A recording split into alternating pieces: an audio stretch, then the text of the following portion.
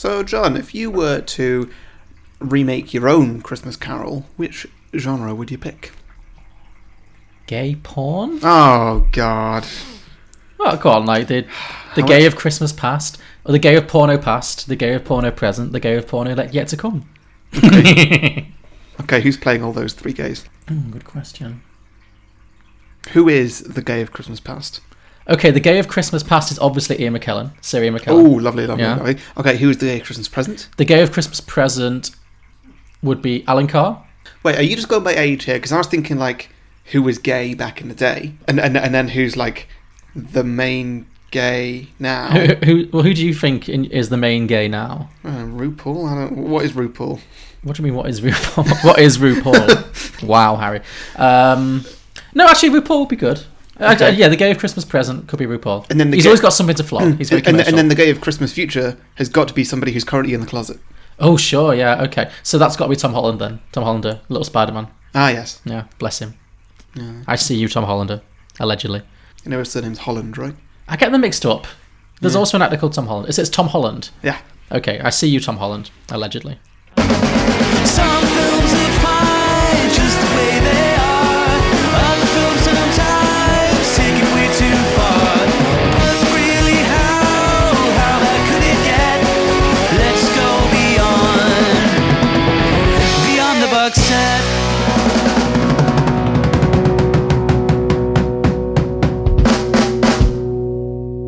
Welcome, everybody, to the final episode of Beyond the Box Set of 2018. Thank God for those last two words there. But you were going to drop a bombshell on me. You heard it here first, folks. It's over. Yeah. So this is a podcast where we pitch prequels, sequels, and spin-offs to films that don't have any. And we're doing a crossover today, as it is our final Christmas episode as well of our season. So I'm Harry. Joining me as always is John. Hello. And Russ. Hello. Not joining me as always. Joining me as sometimes. Yeah, exactly. Crossing over with Two Geeks, Two Movies. I didn't say that. Yes. Co-host of Two Geeks, Two Movies, and our most persistent repeat guest. Yes, this is right. Our most consistently available guest. Four or five, I believe. Yeah. Yeah. So Yeah, because I have no life except movies and recording my opinions about movies. Great. Pretty much. Yeah. This is the second part of a crossover that in our recording part Pull it of together, the evening. What? This is part two of a special crossover between Two Geeks, Two Movies and Beyond the Box Set, in which we are discussing various iterations of the classic Christmas tale, A Christmas Carol. So on Two Geeks, Two Movies, we just did the 1951 version of Scrooge, or A Christmas Carol, depending on which country you're in. Yep. And then we talked about Scrooge, the Bill Murray film, which is what we're going to be doing here. And we also talked about The Muppets Christmas Carol. So do go to Two Geeks, Two Movies on iTunes or Stitch or whatever and look up that episode. There's some good times. Yeah, Yes. we hope you enjoy it. Yeah, we compare the movies. John tries to give a plot synopsis for all three at the same time, which actually works pretty well. It was a pretty easy. Yeah. You lobbed me pretty Yeah, low ball this week. you pick easy episode. You picked the films. I did, sure. And you did last time as well. Yeah, exactly. So I've got a you- strategy. Yeah. What? Just pick remakes. Pick things that are the same. Yeah. Yeah, you gave yourself a slight curve insofar as you couldn't use the name Ebenezer Scrooge. That was pretty much the only difference. That was the only problem, yeah. Okay, so Scrooged. Right. Yes. Bill Murray is great in this. Yes. Agree? Disagree? No? Mild disagreement. Yeah? Okay, so just for a bit of context, this is the first time you guys have ever seen this film, right? Yes. Mhm. Yeah. Not for me. As mentioned on Two Geeks, Two Movies, this is a film that I really loved when I was a kid. This is the first time I've watched it back since, for about maybe 15 years or something, in full. I've seen bits and pieces of it here and there, because it's always on TV at Christmas. And watching it back, I could definitely see why I liked it as a kid, because it has all of those things. I think it has a lot of things that appeal to a kid, because it's got like mild swearing and mild violence and, slightly grotesque effects here and there. Like, it's very kid friendly in that way, like almost transgressive. It's like, I shouldn't be watching this, it's so naughty. But and yeah, so I had really fond memories of it, and yet watching it back today, especially in the context of the other two Christmas Carol movies we did, which is the 51 one and the Muppet Christmas Carol, I was surprised how much I thought it didn't work as a whole movie. And I do think Bill Murray is one of the things that doesn't work. I think his performance, for me, was not modulated enough. It was very one note. He just seemed angry and in a bad mood, which is what Bill Murray does very well in most of his good films. Like Groundhog Day is in a bad mood consistently. But I don't know, it just lacked something of It lacked heart. This movie has no heart. It tries to have a heart, but it fails to have a heart. Right at the very end, it gets a bit desperate for heart. Yeah. Certainly. When he starts talking to the theatre, when he starts talking to the cinema goers, I think he broke the fourth wall there. That was weird. That could have been delivered. He was on camera at the time. That could have been delivered to the camera that he was on, in character still, but instead he delivers it to the theatre. Yeah. The last... was Well, odd. we'll probably get to it, but the last 15 minutes of this movie, I think, are insane, and not in a good way. Like, it's really bizarre. But I'm sure we'll get to that in a bit. So, but what did you guys think? So, you obviously liked Bill Murray. Yeah. Yeah, I really enjoyed it, but I've not seen many Bill Murray films, so anything that I see of his is sort of new exposure to me. Sure. And it's just like, oh, great, Bill Murray's he's just brilliant, isn't he? So yeah, I enjoyed it for that, but I understand your comments of that it's missing a few beats, really. Yeah, it just felt like as it didn't hang together. I could really see the joins in the stitch work of the film this time. Whereas as my memory of it was just of the individually funny scenes that I really like, which I'm sure we'll cover a lot of them. But Yeah, that worked really well for kids. Yeah, exactly. As an adult watching it again, it's kind of a bit of a Frankenstein, isn't it? It really is. Sorry, Yeah. a Frankenstein's monster. I hate people who get that wrong. I can't be one of them. I feel it's such a good idea for a film. Like a Bill Murray take on A Christmas Carol, where Bill Murray is playing an incredibly cynical bastard, basically. Yeah, modern 80s bastard. Scrooge. Yeah, a modern Scrooge. And that's perfect. And especially in a world that... This film exists in a world in which A Christmas Carol also exists. Yes. So he kind of knows what's happening as it happens, and he's kind of commenting on it. And that's really funny Oh, and you great. must be the ghost of Christmas past then. Yeah, exactly. It's like he's expecting it. That's really good. But it feels like this film wants to be that, but also to be kind of quite a sentimental Christmas film in its own right. Like, Yeah. the love story is one of the big problems I have with this film. What did you guys think of the love story between him and Karen Allen from Raiders of the Lost Ark? I think he shouldn't have kissed that woman before professing his love for her. yeah, that's a big problem. So I kissed that other woman completely. That was weird. I really liked the love story between them in the flashbacks. Yeah. When he was just starting out in television and trying to have a relationship, and like we saw them at Christmas, and it was really, really... Well, obviously we saw most of it at Christmas. Yeah. But then like their fight about scheduling an evening's dinner, he was a bit pathetic in that one and completely ignored her feelings and whatnot, and he was a bit of a jerk, and that was obviously the downward spiral that ruined their relationship. And yeah, I thought they were really endearing it before that bit in the flashbacks, but then in the sort of modern day one, it was just really... It seemed like he was desperately trying to grab something he didn't have, Yeah. and she didn't seem to feel it until right at the end when the plot said she needed to. Yeah, that's the thing. I don't think she was given enough to do to make it seem like a plausible romance. Like, Yeah. I never really felt it between them.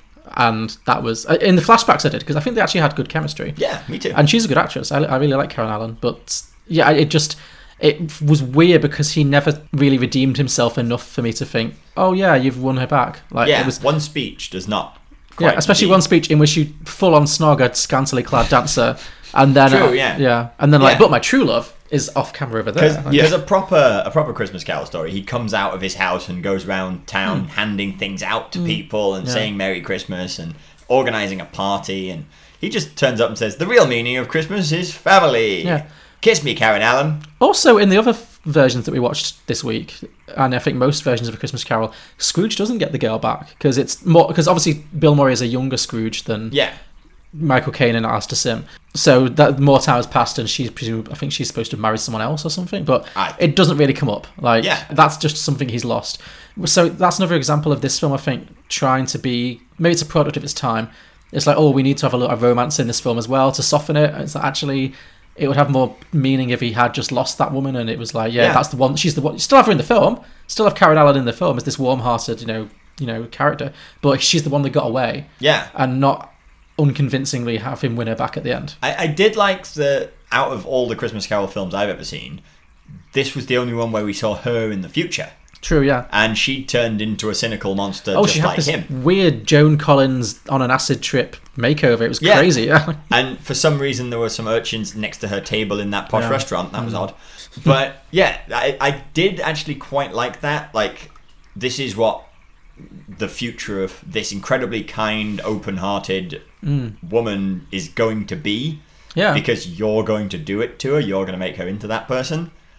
Don't ruin her. Yeah, I like that too. I like yeah. that a huge amount, but she could have done that he didn't need to get back with her to avoid that nasty future. He just needed to not ruin her. Yeah. Yeah, no, So- there's so many good ideas in this film, but for me, it was just a bit weird. It just felt weird. I think that's the only way I can describe it. It felt weird. It felt like the final product wasn't finished. It was like it was a rough edit that they put out. Like, There were a few moments where I thought they could have done it with another pass at the script. definitely. And apparently Bill Murray and the director Richard Donner clashed a lot in the production, which probably harmed the film in the long run. So, yeah. Well, you've been quite quiet, though, Harry. What did you think of the love interest plot line? Or To be honest, I hadn't really clocked it as being there no? because It's it's kind of so, it's inconsequential. so thin Yeah. that I really just forgotten about it completely. It's just like she's there at some point earlier on in the film, and then she comes back at the end because he says that he loves her on telly. Yeah. It's like, this has to happen. Yeah. Yeah. Yeah, this plot thread needs tying up with a little bow. It could have absolutely just been taken out completely. I felt the same way about the Bob Cratchit Stanton, which is Alfred Woodard's character. I forget what she's called in this film. Presumably it's not Bob Cratchit. No. But yeah, I saw her. I was like, Alfred Woodard, great. She's Yes. always a good time. Like she is. Yeah, I thought that too, and man, is it disappointing. She gets nothing to They do. don't really use her, do they? She disappears completely from the plot. And again, it was like, oh great, because again, I watched all 3 Christmas carols in the space of 3 nights in a row, and you watched them all in one day. Yeah. To prepare for this. So I was like, after watching the Muppet Christmas Carol and the original, seeing Alfred Woodard show up, I was like, diversity! Hooray! Yeah. But yeah, she doesn't get a single thing to do. She doesn't get to be funny. She doesn't get to be over the top. She's just kind No. of the Because least... she works well at 11, and she's told to work at like a 6 yeah. here. Why even cast Alfred Woodard if you're not going to make her go to 11? You know? Well, I think it's because at this point she had not quite gone to 11 yet. No, sure, no, she hadn't established that Yeah. that is what kind of actress she is. But The only time I think the only other thing I've seen her in is the Star Trek one where she yells at Picard. Right, Right, So good. Luke Cage Oh, of course, yeah. She's the mob boss kind of lady, isn't she? sort of thing, yeah. Yeah. Yes. Yeah. She is brilliant in that too. Yeah, exactly. even if it wasn't her, just the fact that the Bob Cratchit character is so important in the other 2 films, and in this one she's just kind of a background character. She gets dragged on at the end, but I feel like the characterization of the Tiny Tim thing doesn't work as well because there's not really as many stakes involved. It's not like, oh, this kid's going to die. Yeah. It's like, this kid doesn't speak because his dad got shot in front of him, which is horribly sad, but that's not on Bill Murray. You know, like, Tiny Tim yeah. is going to die because Scrooge doesn't pay, you know, Doesn't pay. doesn't pay the family enough, so they can't get him the treatment that he needs to survive, and that's very clearly established stakes. Whereas this little Tiny Tim, again, whatever he's called in this film, doesn't speak because of a personal tragedy. And yes, Bill Murray doesn't pay his mum well enough that maybe she could see better doctors and stuff, but there's not like that same kind of sense of urgency. It's just kind of They do also incidental. establish that she does take him to see doctors. Yes. And can afford to do so, and they can't work out what's going on. Yes. So it was when muddled. It was muddled. Yeah. Yeah. So when Scrooge cures him at the end with the love, power yeah. of Christmas spirit, Does Scrooge There's actually no reason give to Alfred it. Woodard a pay rise at the end? Or does he just do it to, what's his face, the guy with the gun? I think he does confess to the Ghost of Christmas Present that he definitely should have given her a raise by now, so we can assume that she's going to get one. But again, we don't get that scene. Great. although John, I think you did theorize that he might only remain good for 5 more minutes, Yeah. and then turn back into That his was my old thing. self. This of the three Christmas carols I've seen, this was the one that I felt the least convinced that this was going to stick. I really felt like he was going to go straight back to being a dickhead within 6 months at the most. Yeah, he won't make it through to next Christmas. No, 100% not. Oh, look. He did it. He's a bright little guy. Oh, yes. What's wrong with him? He hasn't spoken since he saw his father killed 5 years ago. He just drifted away. Like Sleeping Beauty. I didn't know that Grace's husband had died. Oh, Frank. Don't you remember that period when she wore black for a year? I remember her wearing black, but I thought it was a fashion thing. I mean, people were wearing black, you know. Oh, Frank. My poor Frank. Well, is he going to be okay? It's his choice. Only he can break the spell. I will say that this movie opens strong. The opening scene is maybe one of my favorite parts. Is that with the boardroom? No, well, it opens with these kind of fakey promos for Oh, because yes. Bill Murray's things. character is the president or the network executive of this like fictional US TV network, and they're showing like a promo reel for their Christmas lineup, and it starts with this amazing action film starring Lee Majors, who was like a big action star in the 70s. It's called The Night the Reindeer Died. Yeah, And it's like- and there's a bunch of guys in like ski masks and sort of SAS fatigues attacking Santa's workshop. Yeah.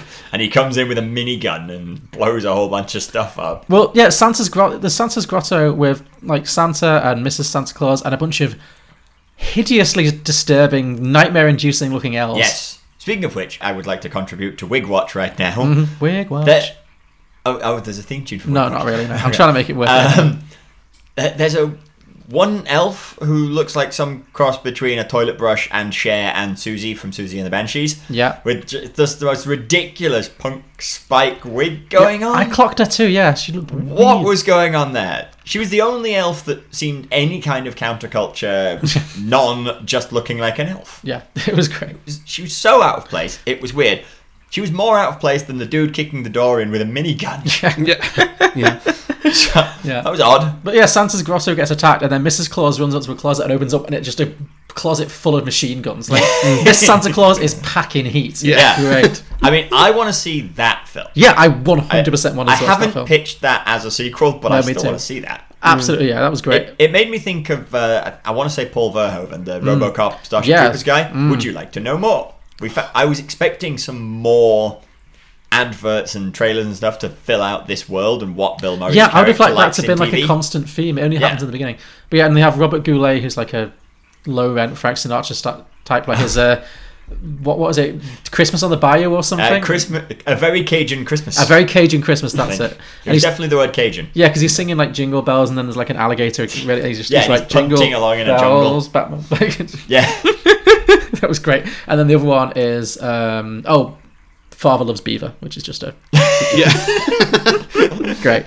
Yeah, I think that's a play on a TV show. Leave it to Beaver. Yeah. Oh, your daddy's out chasing beaver. It's like great. Love it. Love this. Love all of this. Yep, this is a film appropriate for families Yes. at Christmas. That's what I mean. That's what, as a kid, I think I like this because it's like, ooh, naughty jokes. You know, like, ooh, swears Yeah. and guns and sexual. Swears and guns. Yeah.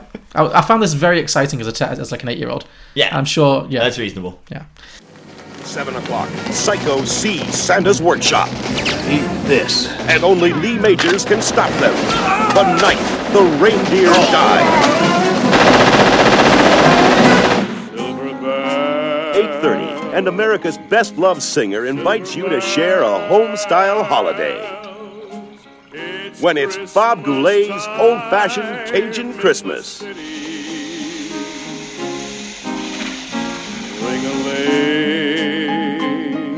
9 o'clock, IBC presents America's favorite family in a special Christmas episode.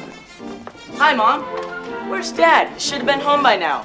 Well, Wally, if I know your father, he's out chasing beaver. Father Loves Beaver.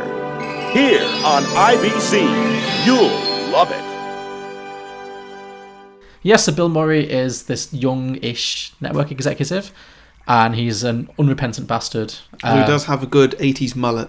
Oh which, my God, his mullet. I did really enjoy, and my favourite part of it was when we had a Friend-style flashback, and suddenly his mullet just got bigger. It got twice the size. Yeah. That's what it was. He's gone from an 80s mullet to a 60s mullet. Yeah. And it's curlier, it's longer, and stop looking at my hair, John, please. Definitely leveled I up was his going mullet. to if you wore your hair down right now. What I loved about it was the hair at the back got bigger and bigger, but the front didn't change. Yeah, he still had the thinning He still- hairline yeah, he because still it was was like still a- Bill Murray. Totally, yeah. It was great. Yeah, there was some good, top quality 80s hair in this film. Yes. And shoulder pants. Yes. Oh, yes. I enjoyed a lot of his like acolytes in the network. The blonde woman who doesn't get many lines, and Alfred Woodard. There's a lot of shoulder pad action Yeah. happening, which I always enjoy. So yeah, he's an unrepentant bastard of a network exec, and they're planning a live Christmas musical production of A Christmas Carol, the traditional version. They've produced like a traditional promo, like his team, and then he's like, "This is rubbish. Let me show you mine." That he's just done of his own accord. Yeah. Okay. Without any of his team knowing Well, about as yeah. well. So, like, does he think that he's good at all these things? It seems And like so then why does he employ these people? yeah, it seems like a waste of money. Yeah. I mean, he's pretty happy to fire them. He's pretty trigger happy, as we find yeah. out. That's true. So he fires a guy played by Bobcat Goldthwait, who's like a voice actor mostly. That voice is very distinctive. He always sounds like he's mid-puberty and he's got like a frog in his throat or something. Fires him. Alfred Woodard is his Bob Cratchit figure, who's like his long-suffering personal assistant. And then he gets visited by the ghost of his old boss, who's the Jacob Marley character, I guess, who's like a zombie, who warns him that he will be visited by 3 ghosts starting at noon. They change it from midnight to noon. He'll be visited by 3 ghosts to try and save his soul, basically. And then we basically run through the plot of The Christmas Carol, which I'm sure everybody knows. But yeah, so we get Ghost of Christmas. We've all gone through way too many times today. Yeah, we're not. You know what a Christmas Carol looks like. Yeah. In the past week, I've seen a one-man show, the rehearsal for a one-man show, A Christmas Carol, A Muppets Christmas Carol, Scrooge, and I've also listened to a lovely podcast called Book Cheat, where Dave Warnocky from Do Go On tells the other Do Go On co-host about the story of Christmas Carol from the actual Charles Dickens novel, so I know a bit of source material as well. And now but I am Christmas Caroled out. And now you're going to hear 3 sequel/prequel/spin-off pitches about A Christmas Carol. And I really hope when you God. get home for Christmas, your parents are like, let's watch A Christmas Carol. And There's another version you didn't know about. I'm also now not looking forward to listener submissions as well, because God. they're all going to be Christmas Carol related and just like, ugh, can we not just be done with this already? Okay, so we have the Ghosts of Christmas Past, Present, and Future. What was your favourite of the 3? Sorry, I wasn't listening. What? We have the Ghosts of Christmas Past, Present, and Future. Yeah.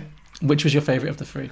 Oh, easily the past. Past? Easily. Okay. Oh, Yeah. the creepy taxi driver guy. Yeah. What's his name? Benicio del Toro. It's not Benicio del Toro. It's not. Guillermo but it del looks like Toro? him. No, it looks exactly like him. It's not He him. does look What? similar. It's Definitely not him. Benicio del Toro. Seriously? Seriously, it's not him. Yeah, he'd be It's the guy from the New York Dolls. too young anyway, wouldn't he? Yeah, he would have been too Okay, young. I'm Yeah. gonna look this up. But yeah, Still, I liked him too. I liked the gag walking through the door, even though the CG wasn't great. Yeah. John, yours is the Christmas present, isn't it? Obviously, yeah. But I did like Past as well. I liked the gag when they look back at Scrooge's tragic childhood and his dad's this like drunken kind of neglectful father, and his Christmas present for his 5-6-year-old son is veal. Yeah, from the butcher shop he already worked. Yeah, and then Bill Murray starts crying, and then the Ghost of Christmas Past like, told you'd cry. It's like, I was moved by the gift. That's a good slice of meat. It's like, Yeah, that was good. yeah, that's good. No, but no, for me, Carol Kane as the Ghost of Christmas Present, as a demented sugar plum fairy. Yeah. For me, walked away with the movie. Yeah. Absolutely loved her. She Taking was. run-ups to punch him in the face. Yeah. She was just doing so much. And she was so Yes. annoying with it. I loved it. How could you? I found hated it it. so funny. Again, that's from childhood. That the toaster scene is the one thing that really stuck with me from a child. That whole Oh, kind where of she like, hits him with a "Ah, toaster." The bitch hit me with a toaster. Like she's just doing the absolute most. She knows exactly what she's in, and she just walks in and just steals the whole movie for me. The voice is so great. Harry is shaking his head in profound disagreement. But, Just totally done with this. oh, great. Humbug. Humbug, yeah. We're fighting again. Let's not fight anymore. Oh, look, Frank. What is it? I can't find the card. It's a... Answer is Max. The bitch hit me with a toaster. Oh, I love a girl with spirit. The cremation scene really freaked me out as a kid as well. God, yeah. That really scared. That really stayed with me as a kid. Like he literally gets burned alive, which you don't see in the other Scrooge films. No. Funnily enough, the Muppets don't have a burning alive. So. No, yeah, I think that would definitely cross it over a little bit past the point of this being kid friendly. So, yeah. Was it a kids' film? What? No, this isn't. Scrooged. Scrooge, no. I mean, Muppet Christmas Carol would not have had Michael Caine burning alive. I know. I'm This is not a talking kid- about Scrooge. Yeah, was Scrooge is- Scrooge the kids' film? Or No, was I it- don't think Scrooge is a kid film. Okay. It's a film kids watched, but I don't think it's aimed at children. I would say it's bordering on a family film, but you wouldn't bring Yeah. your 6-year-old to No, it. yeah, there's swearing in it, and there's, moderate, mild violence Yeah. in it. If Yeah. you've got There's a young little tiny teens, little bit of nipple in there as well. Okay. yeah, if you've got young teens, I think you can probably hang a family movie night on that. Sure. But this should have been like Bad Santa. It should have been like, this is not for kids. Yeah, it And could- no part of this is for kids. Yeah. Rather than like, oh, maybe, Yeah, they maybe tried to have the cake and eat it too. a little bit, yeah. Okay, drinking games. Let's go. I only have one, so can I do mine first? Go for it. Sure. Okay, drink with everyone on scene having a drink. Oh, that's a good one, yeah. Yeah, I've got it's that. a bit of a go-to, but the reason I think this one's quite good is because right at the beginning he has a vodka coke, or like is a tab a kind of coke? Just something, like, yeah. But a vodka with a mixer, and it's about half and half. Yeah. And then later on, he has one where she makes it for him. His secretary makes it for him, and she makes it mostly vodka with a little splash of Coke.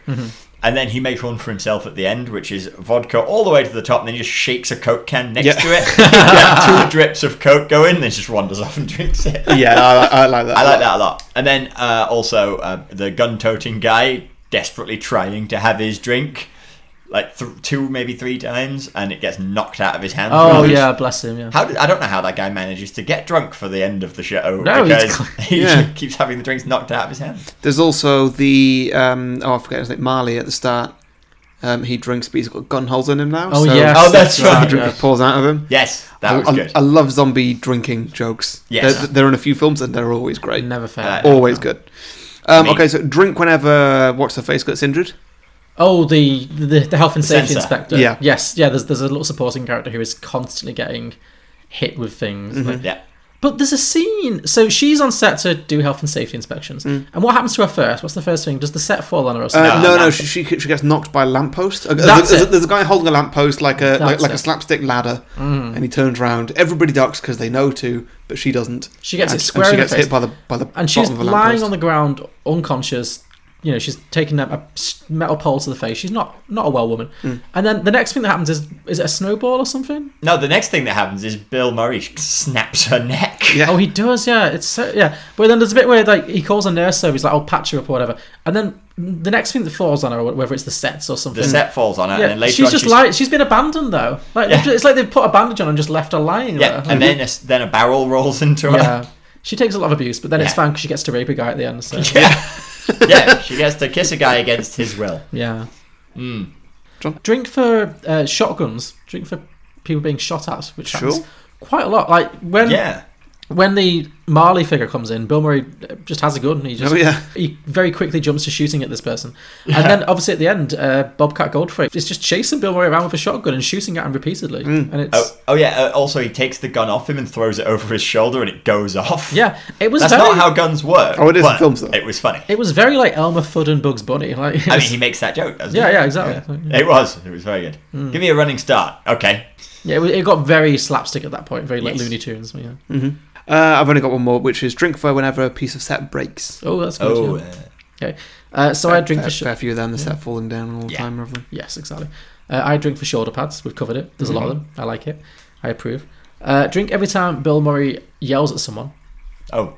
You'd be hammered. Oh yeah. Perpetually. Yeah. Drink for callbacks to the original Christmas Carol movie. I mean, it is literally the 1951 version appears in this film as a Yes. flashback, and obviously there's a whole production of it in the background. It exists in a world in which the Christmas Carol is a famous story, so there's Yeah. lots of little bits here. He and never there. it's very meta, but he never actually I don't think he ever references the fact that he's trying to put on a Christmas Carol and it's happening to No, himself. he kind of says things like, "Oh, I guess you're the ghost of Christmas past." Then sure, I Yeah. guess. Yeah, It's like he's aware, definitely aware. but he never says out loud, "Oh God, I'm in a version of a Christmas Carol." Right? Yeah. He doesn't feel like the sort of person who would know the story to A Christmas Carol. Everyone knows it. It's like I a modern don't- fairy tale. Well, I didn't know it until earlier this week. Really? I don't feel he's got the attention span to sit through it. He's You don't. producing a television version of it though. So Is he though, Yes. or is he just the president of the network? Well, he knows enough about it to create an advert. He's for it. commissioned it. Yeah. Did his advert have anything to do with it? Well, no. So I feel like- I don't think. That I he's think you're watched the it. exception, Harry. I think by cultural osmosis, people Yeah. know Christmas Carol Yeah. pretty well. And the idea of the ghost, the idea of Scrooge. Like, the word Scrooge means miser now. We use it as a word with a lowercase s to mean person who doesn't give their money away freely. Sure.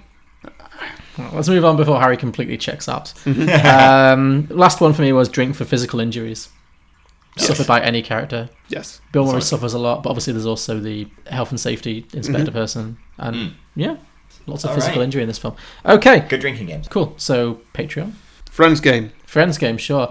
Well, obviously it's Ross, right? Ross is Bill Murray. Yeah. Yep. Yeah, that checks out. Phoebe as the ghost of Christmas present. Yes, 100%. Ghost of Christmas Past. Shall we? We? I like how I brought you around with me then. I was like, Joey works as past. yeah. Christmas Future is definitely Mr. Hackles. Yeah. Yes. Rachel as Karen Allen. The love interest, yeah. That Yes. works, yeah. So does that mean Monica? Do we cast Monica? We haven't yet. The health and safety inspector. Yes. Maybe she that could be. works. She could be like Bob Cratchit. We need a Bob Cratchit character. Chandler. Maybe Chandler and Monica are Mr. and Mrs. Cratchit, Okay. Oh, that works. That Okay, works yeah, very well. yeah. Yeah.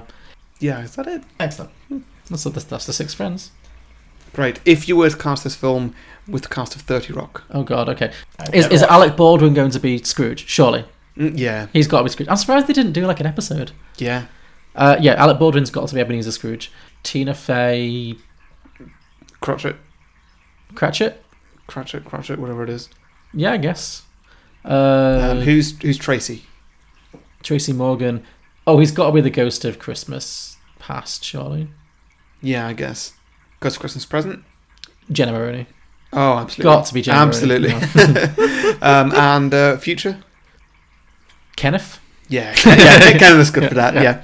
I totally agree with all of this. Oh, you've not seen 30 You should watch You're 30 missing Rock. out. It's great. Yeah, apparently. You'd enjoy that one too. So before we get to sequels, we'd like to talk about Patreon. We are there. If you have enjoyed any of our episodes this year, Or last year. Or ever, yeah. or last year, I guess. Or next year, depending when you're listening to this. Yeah. Please go to patreon.com/beyondtheboxset and donate as much or as little as you like. We would really appreciate it. And maybe I'll enjoy Christmas a bit more. Maybe one day I'll actually enjoy the Muppets if somebody pays me enough. How much would it take for you to... $15,000 a month. What would you do for that money, Muppet related? Buy Jim Henson's corporation. That's Don't- going to be more expensive. Yeah. Than that. But the only way you would enjoy the Muppets is possibly I by don't, buying it. No, I don't and want then them. changing I don't want the films. legacy of the Muppets to be in your hands. What do you... Ooh, I Neither do like I, that. actually. No, I don't like That's a that at good all. point. No. Okay, what do you want me to do to Muppets? Well, I think we should definitely have a Muppet marathon. Every Muppet movie. If somebody donates $20 or more a month, Yeah. I'll do that. $20 or more a month, you'll watch every Muppet film. Every with me. Muppet film. Cool. Yeah. Wow. How long do they have Wait a to have minute. $20 Wait, a wait, month wait, going for? Wait a minute.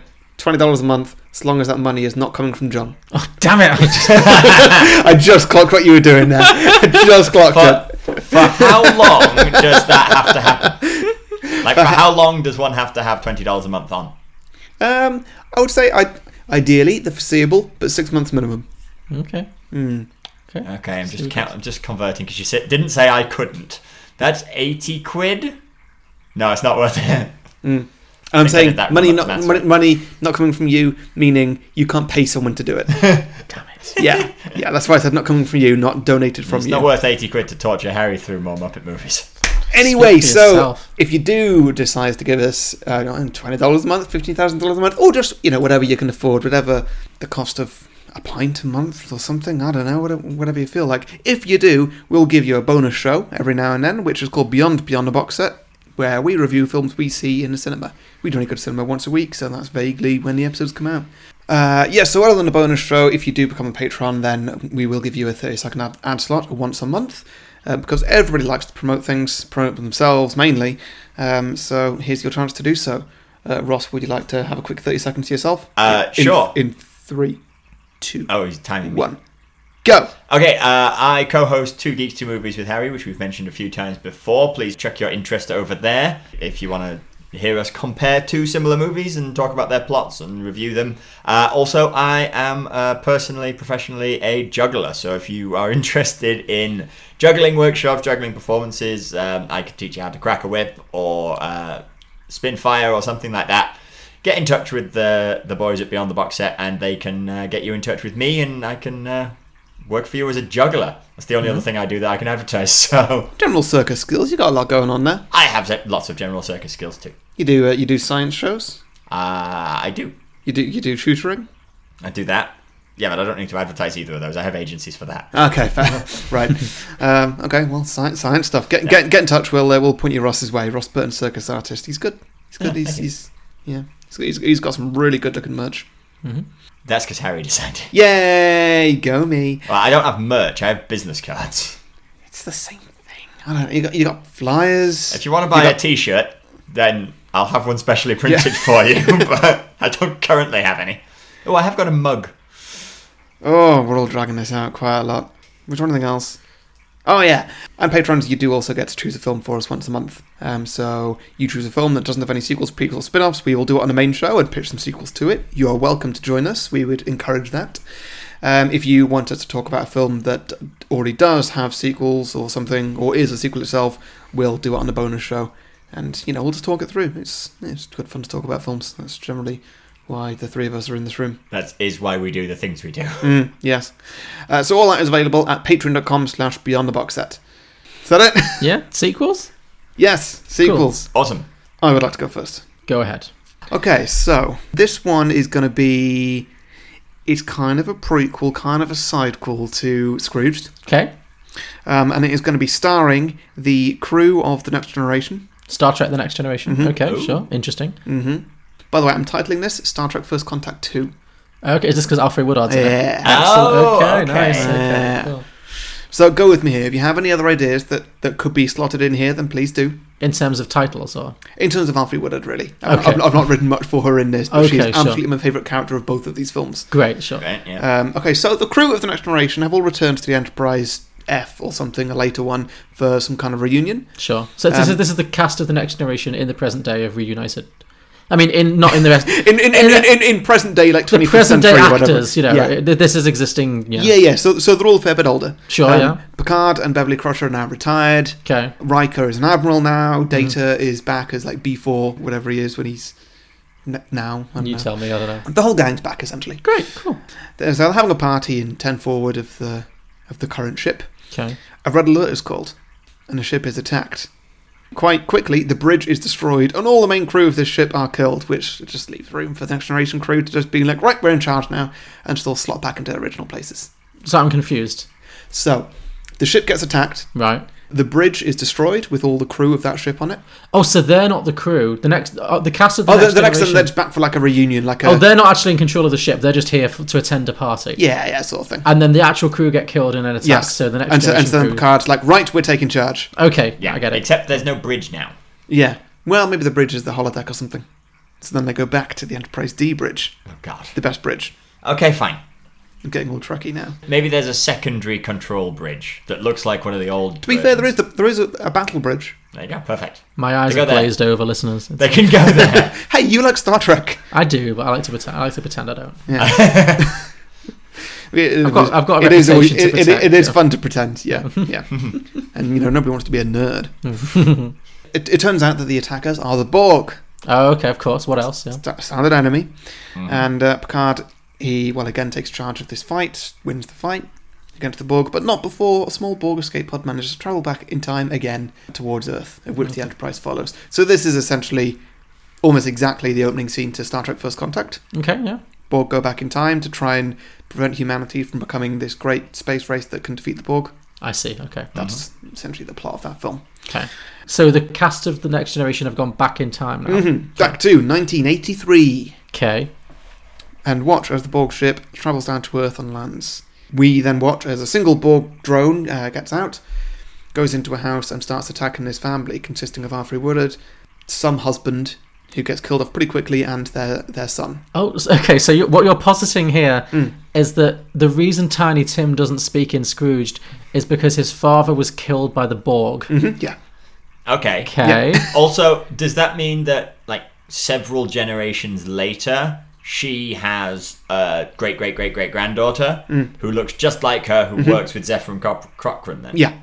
That's good, I like it. Thank you. That works out really well. Yes, so the it does. Borg in First Contact went back to Zefram Cochrane's time. Yes, they went back there to try and sort of stop Zefram Cochrane, who essentially created faster than light travel for humanity.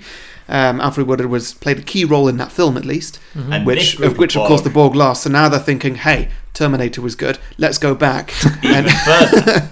and sort of destroy her ancestry and see if that works. Okay. So they kill her husband, So- not her though. Well, they're trying to get to her son, essentially. Oh, right. But of course he's there because he. Yeah, her husband, and maybe her as well, I don't know, but her husband gets killed, Yeah. probably defending them. That Okay. makes sense. Yep. Wow. I like it. Oh, God. Sorry. I mean, I don't really want to take anything away from Alfred Woodard by saying that she can't defend herself or anything. No, but, no. I was The just, dad needs to die. no, sure. No, just that makes sense. I She think wasn't it's necessarily generous, but- there when. Oh, yeah. just roll with it. Okay, no, I'm here. I'm here, Yeah, for, yeah. here for it. Okay. Okay, so they arrive just too late to actually save the dad, so obviously the dad dies, as we know needs to happen, but they do manage to disable the Borg before it kills the mother and son. Okay. So everything's fine there. They think they saved the day, and so they go back to their ship. They take the body with them, doesn't matter, and they go home. Only to find that when they get back to the 24th century, or whatever it is, the Borg have taken over. Okay. And so they've lost the fight. So this is an alternate future in which the Borg have now... Pretty much, but I mean, they instantly just, they go back to the past. Okay, all right. Because that's one thing that's never discussed in First Contact, the time travel element, how it's done. No. They never come back It's a hole in space. They do that in Star Trek a few times. Yeah. I think there was one point in Star Trek 4 or something that Kirk's like, if we fly into a sun at light speed, we'll go back in time, and it works. It's... Sure. Yeah. Do we go back in time to exactly the right location? You know what? Funnily, we do. Yeah. But blue whales are endangered. That's Star Trek for you. Yeah. They go back to the 80s and they find out what went wrong. They find out that the boy is the grandfather of Alfred Woodard's character from First Contact. Okay. So okay, well, we remember her, because, Sure. her and Picard, they had that thing. So we need to keep her alive so that First Contact can actually happen the way that we made it happen. Sure. So they work out that they need to essentially keep this boy alive. Okay. They look a little bit forward in history, and they see that this boy essentially dies of some medical reason. Essentially, Alfred Woodard can't afford to pay the medical bills. Oh, so I they see, manage okay. Scrooge's. Yeah. So what they do is okay, well, we need to get her more money somehow, and Data, being Data, makes some kind of reference to A Christmas Carol. Okay. It's like, hey, this sounds a little bit. I don't know. And so they're like, okay, we're gonna do A Christmas Carol on. It's like a on holodeck this guy. episode. Pretty much. You know what the whole thing could be. I don't know. Maybe at the end, it was all a dream. Sure. Okay. Whatever.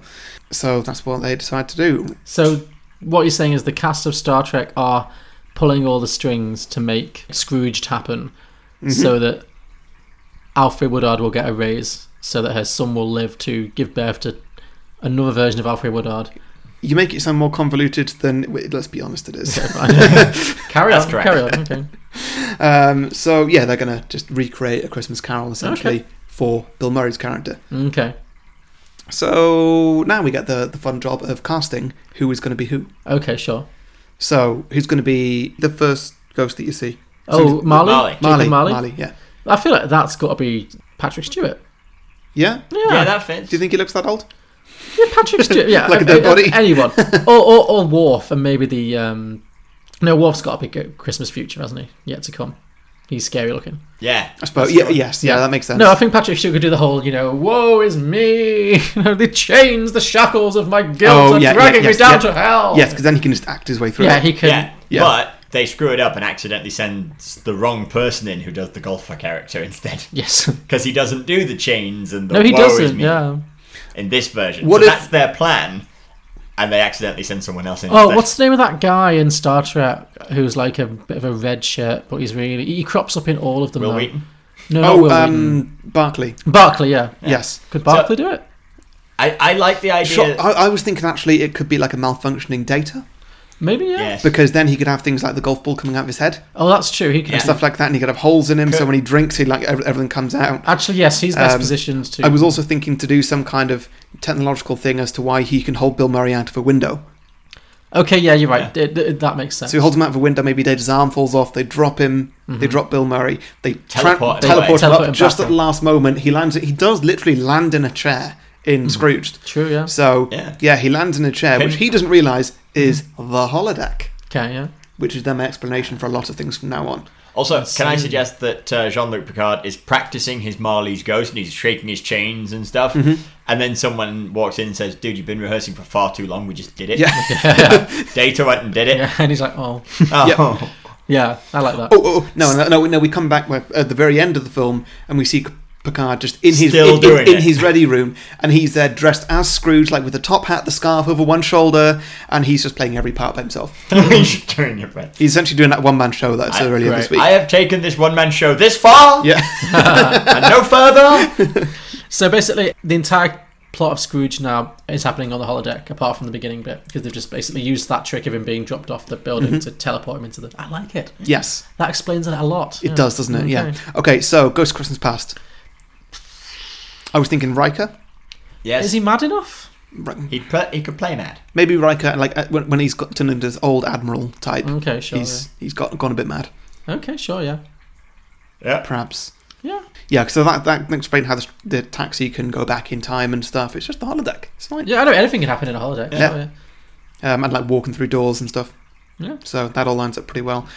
Did we say who was Gus Christmas Present? No, I mean it's Deanna Troi, surely. Yeah. Surely. Yeah. Yeah. The only other woman I can think of is Beverly Crusher. Yeah, she's the only other woman. Yeah. She's too placid.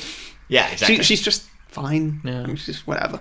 Yeah, Deanna Troi, I think just beating up Bill Murray would be A lot of quite fun. Yeah. If you're wondering on the technicalities of this, what I'm going to do when I obviously make this film, I'm going to transpose these new actors over the old film. Oh, that's good. So it'll still be Bill Murray looking like, 40-year-old Bill Murray or whatever he was. But the other But actors... like present day Marina like, Sirtis, just like... Yeah. like the way they did it with Kung Pao. Sure. And then did we say Worf was the Ghost of Christmas Future? Yet to come. I think he should be, yeah. He's Yeah. scary enough. I mean, you don't want to see his face, but Exactly, it works. Yeah, exactly. Who else would it be? Well, nobody. No. Yeah. I mean, they could do a thing where he's like, "Oh, you're not very scary. It's just some guy in a." Oh, yeah, never mind. yes, that's good. Yeah. Mm-hmm. Yeah. So when Bill Murray's in the elevator, for example, Yeah. instead of opening it up like that, he opens it up like that, and you see what a Klingon's belly looks like. Oh yeah. Yeah, it's not something you've ever seen before. Yeah. That's true. It's got the exact same things as the forehead does. Yeah. Same wave. Yeah, I like it. Yeah, and so essentially they make it work, and they go home and live happily ever after. That's pretty much it. Oh, okay. So it is Scrooged, but on the holodeck, essentially. Yes. Scrooge meets First Contact, and yeah, okay, no, that makes sense. I like it. Yeah, I think it probably could have been better if we made the whole thing a holodeck story rather than making a convoluted Borg time travel plot. I But, like the Borg time travel plot is my favourite bit. I mean, that's the bit that I didn't write. Oh, is Right, this that's That's the bit that I copied from First Contact. Yeah, Oh, I see. Okay. yeah, but the idea of the Borg being the one who killed Tiny Tim's dad, I love that. Yeah, it's a bit extreme, isn't it? It's yeah, very I- extreme, Yeah, I like that. Yeah, that's Good. good. Okay, who's next? Ross. Ross. You like to sandwich the guest between you guys, don't you? We So- do. Okay, so my first idea was I wanted the Shotgun Guy to have a sidequel in which he has a sort of similar to Michael Douglas's Falling Down movie. I was thinking that too. Yeah. But that movie has already been made. Yeah. And I've watched some of it and I really want to catch the rest, but it looks really good. So Falling I Down's didn't do great. that. What I instead have decided to do is pick another Dickens book Oh, okay, interesting. and do a modern retelling of that. Except I decided to go for another Dickens book and go more modern. Oh, okay, as in futuristic. Exactly. However, I have 5 Dickensian retellings in a different genre, which I decided not to do. So I'm going to give you those quickly. First, the Prickwick Papers, Nice. which is a porn retelling. Nicholas Nickelback, Oh, which God. is a story about a character who follows Nickelback around, and it's like a kind of road movie. Pissing David on a Copperfield. great author's grave here. David Copperfield, which is a biopic about the magician. Yeah. A Tale of Two Spaceships, which is a sci-fi version. Yeah. And Bleak Castle, which is the medieval version of Bleak House. Nice. Medieval fantasy. Which, of course, leaves you with Oliver Twist in space. Oliver Twist in space. Yeah, well, I haven't actually titled this, but I was going with Oliver Twisted because you can put ED on the end of anything. Sure. So, here we go. I had to do a bit of research because I didn't know the story of Oliver Twist very well. Okay. But see what you think of this. So, we're in a space station. It's an isolated community, very much like Victorian London was. Okay. So it's an isolated community, and here we have Oliver in a baby farm, managed by a sort of robotic midwives kind of thing. Possibly grown in petri dishes, or at least biological parents exist, but grown in a kind of artificial situation. So is this like a dystopian horror future, or is it more? Yeah, it's going to be pretty dystopian. Think used future, alien, grimy, Matrix real world kind of stuff. Okay. That's the general form. It's not most of Doctor Who or Star Trek. It's gritty. Sure. It's my general vision. So he's in a baby farm until he's about 9, run by these midwife robots. Mm-hmm. His parents possibly exist, but we don't know. Sure. And then he transfers over to a workhouse building something spacey. Mm-hmm. But we do establish in this time that that every single person has a kind of a chip implanted in them called a ring, which is, let's say, the back of the hand. It could be anywhere, but the back of the hand, and it's like a little ring of microchips or something, which is your ID card, and it also got loads of other information, including your banking details, and your wealth. I feel that kind of exists in the real world. Exactly, but this is something now that literally everyone has. Okay, it's become standardized. Sure. Exactly, yeah. So you have that installed as a baby, and it kind of grows with you and that kind of thing. So then he ends up being apprenticed in the main portion of the space station to an undertaker who is clearly up to something with the bodies he's picking up. Oh, okay. I haven't yet worked out if I wanted to do a side plot with that, but I reckon that by the end we'd probably work out that the bodies get liquefied and fed to the babies. Oh no! Oh my god! Because I'm going full Matrix. Yeesh. Yeah. This is a dark Oliver Twist. It really is dark. Well, I mean, Oliver Twist is dark. Yeah. You know, I'm trying to stay true to Dickens in that sense. Yeah. Anyway, he does a runner from the workhouse and does a runner from the apprentice undertaking job, and he falls in with a crowd of hackers. Okay. Young, early teens, led by the Artful Dodger, obviously, of course, of hackers. Are these all still like? So these are all still young teenagers, yeah. Yeah, exactly. So he falls in with this little team, and instead of being pickpockets, of course, they're hackers. Right. So it's really easy for them to get a little machine like. Is this going to be a musical? It wasn't going to be. I'm just thinking like of the Oliver Twist that I know. Obviously, the musical. Like you've got to hack a mainframe or two. That's good. Well, actually, I'm not thinking hacking mainframes. Okay. So they're using little things that might look like a calculator or a Star Trek tricorder or something, and they can easily walk up to someone and scan their ring, their microchip. Scan their micro rings. And they can steal information.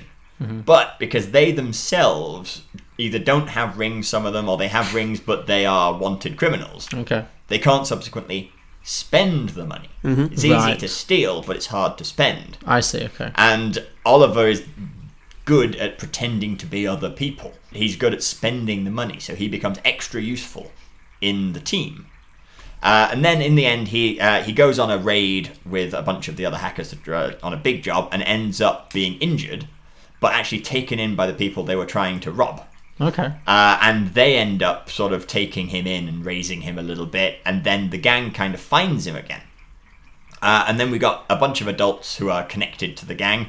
I had to Google this, but Monks, Fagin, and Bill Sykes are the adults who are kind of connected to this, a whole bunch of criminal underworld. Remember that. And they conspire to try and ruin Oliver, but they discover that the ring had some extra information on it showing who his parents really were. Right, okay. Something that none of the other guys had because they never knew their parents. And in the original story, it was a finger ring that he owned that had been his mother's. Yes. So that's where the microchip being a ring was. So this is Oliver's from. real parentage is now going to be revealed. Exactly. But he ends up being saved by the kindly people who took him in the first place. And just like the original novel, all the adult characters end up dead. And he ends up, and presumably the more vicious ones end up hanged by the local constabulary. They're still hanging on space stations. Oh, yeah. Yeah, except they just hang them out of the window. Oh, okay, great. Just like thrown out the airlock, yeah. Yeah, they throw them out the airlock, but on a rope. Oh, great, nice. I feel like that's quite a good scene that could work. Sounds grotesque. But sure. And yeah, then he sort of ends up in a series of adventures around that. He ends up with the kindly family who did kind of injure him and then tried to raise him, and works out, and because of the details that they find in his ring, they can reconnect him with some of his family. Sure, great. And he's sort of adopted, and it's a sort of happy ending for him. Oh, nice, okay. So there we go. I like That's that. what I was so going Oliver for. Twist put in space. Okay, yeah. I like it. Are you going to have Nancy? That's the only character you didn't mention. Yeah, I forgot who Nancy was. She's Bill Sykes' girlfriend. The one who goes, as long as he needs me, and then gets beaten to death in that horrific scene. Right? That's right. Well, maybe she is... Well, Bill Sykes presumably beats her to death, right? Yes. Yeah. Well, that's obviously what gets him killed. Sure, yeah. So that crime. And yeah, let's have her be someone connected to Oliver. Maybe some way takes him in. Maybe she's like an android. Oh, I like that. She could be a robot. Yeah, she's a robot who's devotedly loyal because she's programmed to be loyal to Bill Sykes, even though he's a big bastard. Yes. So could Oliver reprogram her? Like he can hack her and reprogram her. She overrides her programming because she falls in love with this cute little street urchin in space. Yeah. And maybe, but she can never truly betray her love, so she lets Oliver escape, but then her programming won't let her go with him, so then she's trilling in her robotic voice, as long as he needs me, beep, beep, beep, beep, beep. And then she gets beaten. She gets her metal brains bashed out by evil Bill Sykes, and it's horrible. I mean, Bill Sykes could also be a robot, maybe?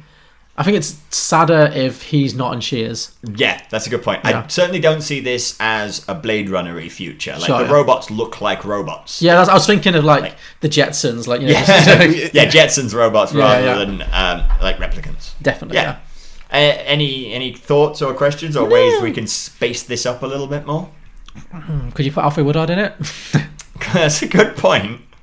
Maybe she could play. She could play a robot. She could be Robot Nancy. She could be Robot Nancy. Yeah. There you go. Alfred Woodard is hereby in this film now. Yes. No, I like that. I like the idea of more classic literature being rebranded but in space. Yeah. I mean, I mentioned this earlier today as well. Disney was good at this. I feel like the Muppets are good at this. And this is my attempt at doing a non-comedic version of what Scrooge did to Christmas Carol. I kind of had to go for Oliver Twist because of all the ones of Dickens I know. That's the only one I even know at all. Yeah. Muppet Oliver Twist. That should happen. Yeah. I did read Great Two Expectations. things I really don't like. Charles Dickens. You don't like any Charles Dickens? It's just so boring It and really dull. is. I read Great Expectations, and I tell you, it wasn't as good as I thought it was going to be. Oh, very good, very good. Actually, it did suck. Really? I found it very dull. I've seen it on stage. It was good. Speaking of boring and dull. The theatre in general. I think that's my idea wrapped up then, unless you guys have any additions. No, I think I like it, yeah. That was good. I liked it. Thank you. I approve. I think that could work. Okay, shall I get to mine? Please do. Okay. So mine is set in the future and it's a porn. No, I'm kidding. No, mine is a direct sequel. Okay. It's set 30 years after the original, because this film came out in 1988, I believe, so that tracks. So today. Basically, it's set today, yeah. And it still stars Bill Murray as Frank Cross, is the character's name. Ooh. So we pick up 30-something years later, and Frank has, changed... 30 years and 4 days. Okay, cool. 30 years and 4 days. Puts us on Christmas Eve. Cool, okay, yeah. Well, not necessarily. Oh, yeah, no, actually, you're right, it is. Most of this takes place on Christmas Eve. Good. But maybe there's a bit of prologue. So, Frank has changed his ways after being visited by the three ghosts. They had the desired effect. Mm-hmm. He has married Claire, Karen Allen. He has become a better person. He's had a lot of therapy to control his rage issues. And he now specialises in producing Christmas fundraisers and socially responsible television. So, Nice. Like children in need kind of stuff, telephones and, I like that. Yeah, he's just generally become very zen and very good. Anyway, he and Claire have a now adult son who, despite their best efforts, has grown up to be a selfish, spoiled brat. And he's got a horrible, bad for the world job. Maybe he works for an oil company, or maybe he's like a social media influencer for a right-wing website, Breitbart or something. He's just a terrible, despicable modern He's just human a horrible being. bloke. He's just a horrible, horrible person. I was thinking to play Bill Murray's adult son who's a horrible person. I'm open to suggestions. Jonah Hill? Yes. Yeah. Oh, that works. Yeah, that works well. I can see that, yeah. Mm-hmm. Bill Murray's asshole son, Jonah Hill, kind of works. So Bill Murray's obviously getting a bit older now. He's pushing 70, and he's worried, as he looks into the twilight of his years, he's worried that his son might never be offered the chance to change his ways in the way that he did, and consequently his son might be doomed to an eternity of suffering, and he doesn't want to, pass on before knowing that his son has a chance to be better, basically. Because he's obviously been through this experience of, being threatened with eternal damnation. So, given that an actual Christmas miracle doesn't appear to be on the horizon for his son, he decides to call in some favours and fake one. No. Because he works in television, so this will be very easy. So he calls in some favours at the TV studio to basically fake an entire Christmas Carol scenario around his son, to kind of scare his son into being a nicer, more considerate human being. So obviously this is going to involve finding some actors who can play the ghosts of Christmas past, present and future. Mm-hmm. So I was thinking, first up, Ghost of Christmas Past, Steve Buscemi. Yes. I like that. We always cast Steve Buscemi, don't we? We do, but Yeah. well, I was thinking of the guy from Scrooge, the taxi driver, You know, kind of yeah, that translates well. kind of scary looking. And it's not going to be an exact like-for-like match, but I was just thinking, like, I mean, you know, if you want Oh, an so exact they- like-for-like match... So sorry, are they playing vaguely the same characters? Then? no, that's something. I'm just somebody who could play Christmas Past. I so. mean, if you want a like-for-like match, get Benicio Benicio del del Toro. Toro, yeah, Oh, exactly. yeah. But that's too much like for Too like. obvious. It's almost Yeah. like there's nothing you can go do with that. It's just he'll be the same. Yeah. Yeah, I was thinking like someone like Steve Buscemi who's like, you know, Does Frank Cross get actual Steve Buscemi? Is no, I Steve think, Buscemi playing Steve Buscemi in this film? maybe yeah, Like, he gets the actual actor. yeah. Why Steve not? Buscemi. Why not? Sure, yeah. So then we get a few sort of looking to stage left, just at the end of a sentence. Yeah. Oh, he's got to be. Yeah, full- as in just like he's doing this, but he's clearly just doing it for a job, and he's just like, am I doing all right? Yeah, exactly. Bill Murray's directing this whole thing Yeah. off stage. So yeah, he obviously can't actually take his son back in time. Mm-hmm. So instead, he has to hire a bunch of young actors. I'm pitching that Bill Murray hires the cast of Stranger Things Right. to play his son's childhood self and all of his friends. Oh yeah, sure. Nice. So I don't know, maybe the gappy toothed one can play young Jonah Hill, and then the other ones are just like his friends. And so obviously, basically, they're going to kidnap Jonah Hill and do this whole production, basically. Mm-hmm. And then maybe Jonah Hill's going to be like, that doesn't look anything like me. I don't remember this at all. You know? Yeah. I am the ghost of your past. Like it's all going to be very like am-dram and silly. Yeah. Also, he doesn't know much about his son's childhood, you know, because his son had his own life going on. So it involves a lot of guesswork.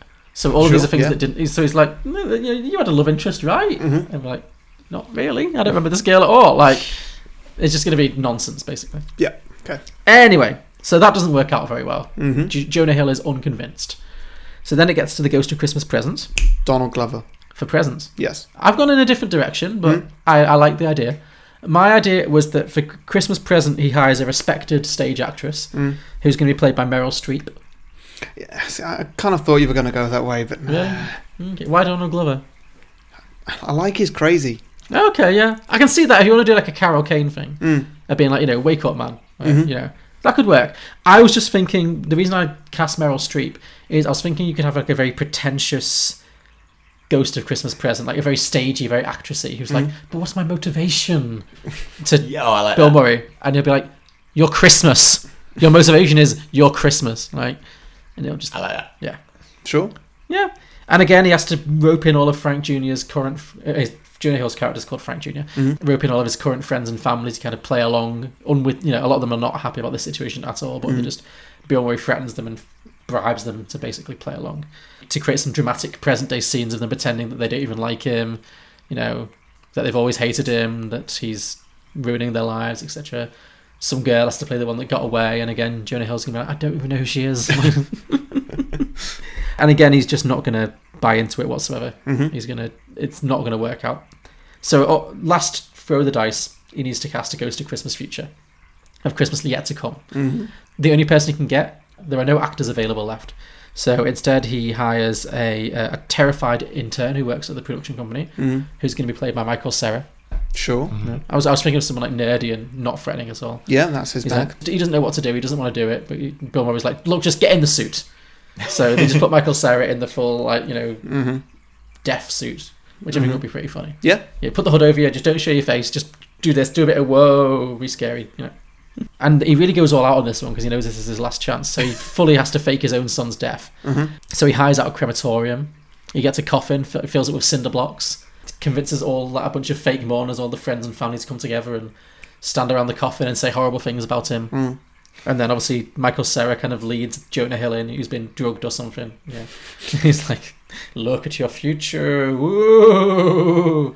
And then Jonah Hill's going to be crying and horrified and scared. And then just when it looks like it might work, the wife, the Karen Allen character, is going to run in and be like to Bill Murray, "Frank, this is sick. What the hell do you think you're doing?" Like, and she's just going to be like, I want no part of this. You can't fake our son's death. This is disgusting. And then it all comes out into the open. Bill Murray has to confess everything, and he tearfully confesses to his son that he's gone through all of this just because he wants him to be a better person. And Jonah Hill is very moved. He's like, Dad, if me being a better person means so much to you that you would fake my own death and hire half of Hollywood to play Christmas ghosts, then I'm going to try and be a better person, and it'll be a Christmas miracle. And then credits roll. That's about Okay. it. I like it. Not Yeah. my best. But It's something. yeah. I like it. Does Jonah Hill give a dramatic speech down camera about how to be a better person? Yeah, there might be like a long 15-minute insane monologue. Yeah, I don't know. He kisses a random woman. Probably there's going to be some sexual assault. There's going to be a... Bill Murray shouts at him, seriously, it was not good for me. Yeah. Your mum was mad at me for like 4 years after that. Yeah. Don't. Yeah, in fact, maybe Jonah Hill does a very tearful speech. He's like, I love your dad, I love your son. They hug. He's like, I'm going to be a better person, I promise. Credits roll, some lovely Christmas song plays, and then over the credits you just see Jonah Hill banging prostitutes, snorting coke, just like not living. He's immediately gone straight back. It's been a family appropriate film right Yeah. up until the credits, Yes. and then it's just and then just goes 18 straight back to rated. just being a dick. Yeah. So, Yeah, I like that. Yeah. yeah. Does this film establish whether or not Bill Murray's character was genuinely seeing magic spirits or was just going crazy? I think he genuinely thinks he did. Whether or not he did or not is up to interpretation. But That's fair. the fact that it's not happening for his son makes him freak out, and he decides he just has to fake it because Yeah, he can't I like that. gamble on. Yeah. Yeah, I want to give my son the second chance I got. But Yes. I'm not relying on spiritual means. Yeah, so he tries to do it himself with disastrous results. Yes. This does give your Frank Cross character the actual redemption that you were so skeptical of. Yes, true. In this version, he's genuinely been a better person, so I'm giving him the benefit of the doubt. Yeah. Nice. I have enjoyed that very much. Good. Very nice. Cool. Any other questions before we get to listener submissions? No, let's do it. Well, go ahead. Do you have any this week? Okay, so firstly, I'd probably be in trouble if I didn't say Phil Better has been in touch on every single post we've put out about Yes, this. also on mine. Yeah. It's been on the Two Geeks, Two Movies Instagram when I When, posted at what about point this. does a listener become a stalker? I don't know, but Phil Better is very, very adamant that we do not pitch any sequels to this. Oh, sorry. Sorry, Phil, but we've ignored even we've done it. He did say on my Instagram, thanks Phil, don't make this, I think, rather than don't pitch this. But if he said don't pitch this on yours, then... He said stop trying to make a sequel to this classic. yeah. It won't happen. And many other versions of which have multiple different strengths of language. Right? Fair enough, he's very adamant, isn't he? He does not want any of this. So he has not contributed at all. I've told him it's bad content and he has ignored me. Fair enough. So thank you, I Phil. think that was the extent of the ideas I gave you guys for A Knight's Tale as well, which was please don't. However, there have been a few others. So we've got Aaron Spite. I think I'm saying your surname correctly. I apologise if I'm not. Bill Murray's character Frank, after being visited by ghosts, decides to leave the movie business and focus his life on fighting and containing the ghosts that he knows are real. He changes his name to Peter Venkman and becomes a scientist. Then he teams up with two other scientists to seek his revenge. Call it something like Ghostbusters. It may sound familiar, but I'm certain that nothing like it exists. Terrible idea, never work. No. I like the idea of Bill Murray's character getting his revenge on the Ghost of Christmas Present, though, and just sucking up Carol Kane in a... Yep, that'd be good. Yeah. Scott Gerrard says that Bill Murray becomes a weather reporter after the events of the movie, and one winter he winds up being stuck in another time travel mishap when he's forced to live the same day over and over until he relearns some of the lessons he learned in Scrooged and becomes a better person. No, that'll never work either. No, Sounds I like a terrible can't see idea that. for a film. Again, guys, come on, these are awful ideas. Yeah. And finally, from my list, I've got Aaron Mitten has said, everything that was prophesied by the Ghost of Christmas Future comes true. Confused, Frank finds out it was the devil that took him through all those scenarios, past, present, and future. The devil needed him to change in order to set in effect a chain of events that would lead to the kid being institutionalized, because the kid was supposed to be the one that stopped the devil from reigning on Earth. The kid being the little Tiny Tim figure. Yeah, I guess. He was supposed to be institutionalized. Does that mean he was institutionalized in the... Yeah, I think so. He was in one of the flash forwards, but he tried to prevent that by getting his mama raised. Oh, I see. So the kid was like the Damien from The Omen. So the kid was actually the son of the devil or something. And him getting institutionalized saved the world from the devil. I think so. Oh, okay. That makes sense. I get it now. Okay. So the devil was trying to prevent the kid from being institutionalized. Okay, right. Got So it. Got before Cross dies, before Frank dies, as was prophesized, he has to fix everything back to the way it was, which means that the cremation scene still happens, but Frank dies a hero at the end. Yikes. Dark. He gets burnt to death alive. Yes. Horrifying. Okay. Yes. Cool. Okay, is that all yours? Mm-hmm. Okay, I have a few as well. Matt Hanley said Scrooge 2. Is that it? Is that it? Yeah. Yeah, that's it. It's a traditional answer every week. Sequel to this film, he just says that film's title too. I guess it's Yeah. Fair enough. Mike Carey said, Scrooged in translation. Frank travels to Japan after his transformation, where he befriends the lonely wife of a photographer. So now I can't see that working either.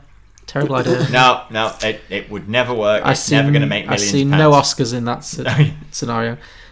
Jeff Walker said, remake it with John Hamm. I can see that, like a modern remake with John Hamm from Mad Men. Yeah. That would work. Yeah, the Mad Men He'd be a good. He's got a Bill Murray-esque quality. You could certainly make it more advertising guy than TV guy yeah, as well. 100%. Yeah. That would work. Stuart Jipp said Moulin Scrooged, a musical.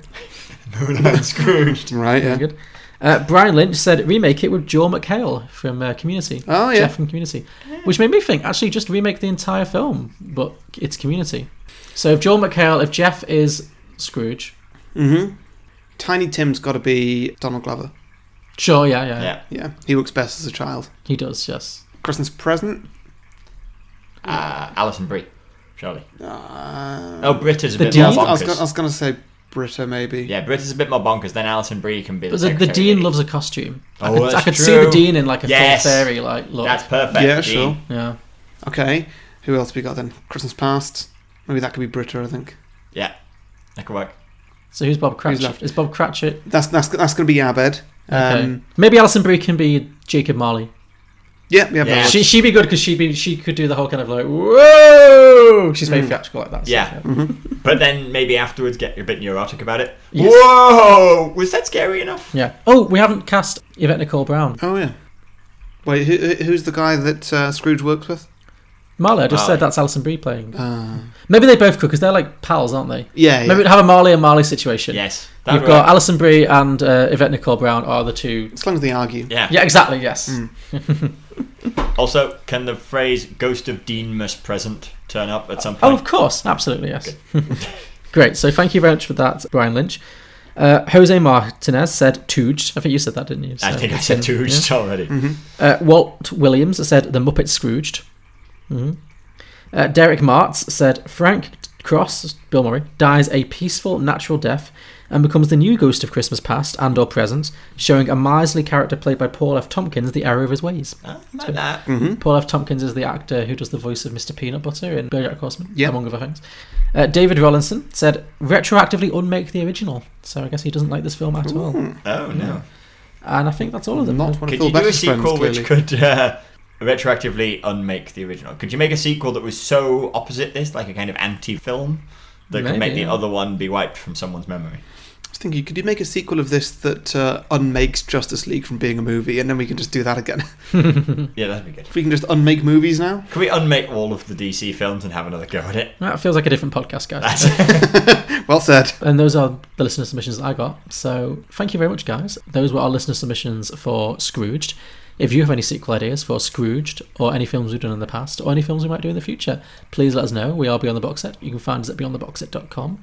Our podcast is available on all good podcasting platforms, including iTunes, Stitcher, Spotify, Google Play, and Acast, and many more. Just search Beyond the Box Set. You can also find us on Patreon. Go to patreon.com/Beyond the Box Set, and we have merchandise available at TeePublic. And that wraps up Christmas.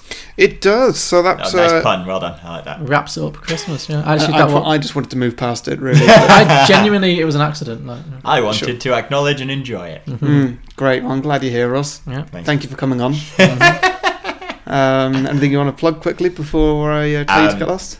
Listen to Two Geeks, Two Movies, please, and hire me as a juggler, please. Sure. Yes, both good things. Both will have links in the description. Yes. Cool, yes. So, well, we've got one more episode this year, I guess, which is going to be our 2018 wrap-up. We're going to talk about every film that me and John have seen in the cinema this year, which is, I don't know, vaguely 50 films, maybe a little bit more, maybe a little bit less. I'm not too sure.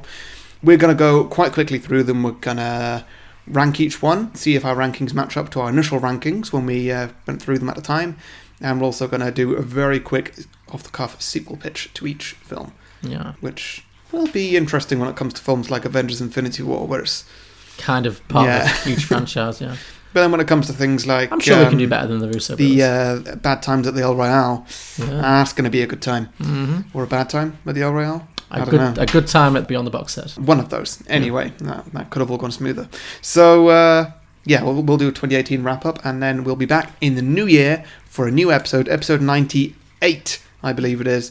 So, We're getting very close to our 100th episode live. We are. It's exciting. Don't forget and scary. that. Go to beyondthebox.com/live. See if you want to come. It is going to be a great time. We're going to do E.T. Have you seen E.T., Ross? I have seen E.T. I might rewatch it in preparation for this because I am going to be there in the pub as well. Excellent. That's the plan, anyway. Good stuff. Great. So yeah, we had at the back room of our local pub, and we're going to be doing a live episode where we're going to pitch sequels, prequels, and spin-offs to E.T.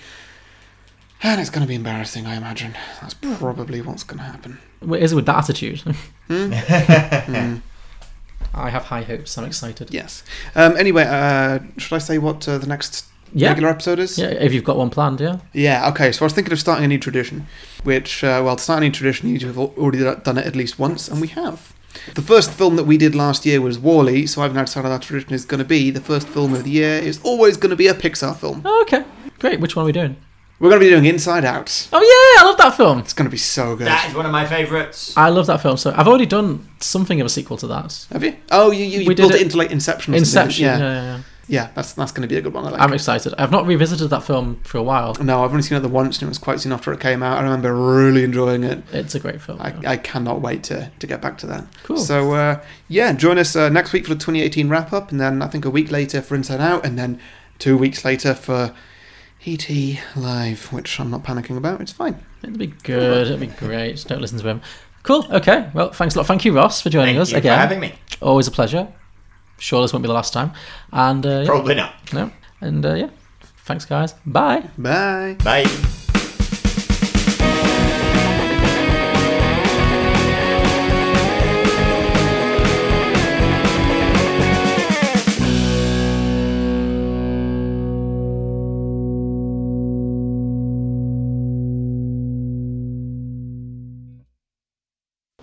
The bitch hit me with a toaster.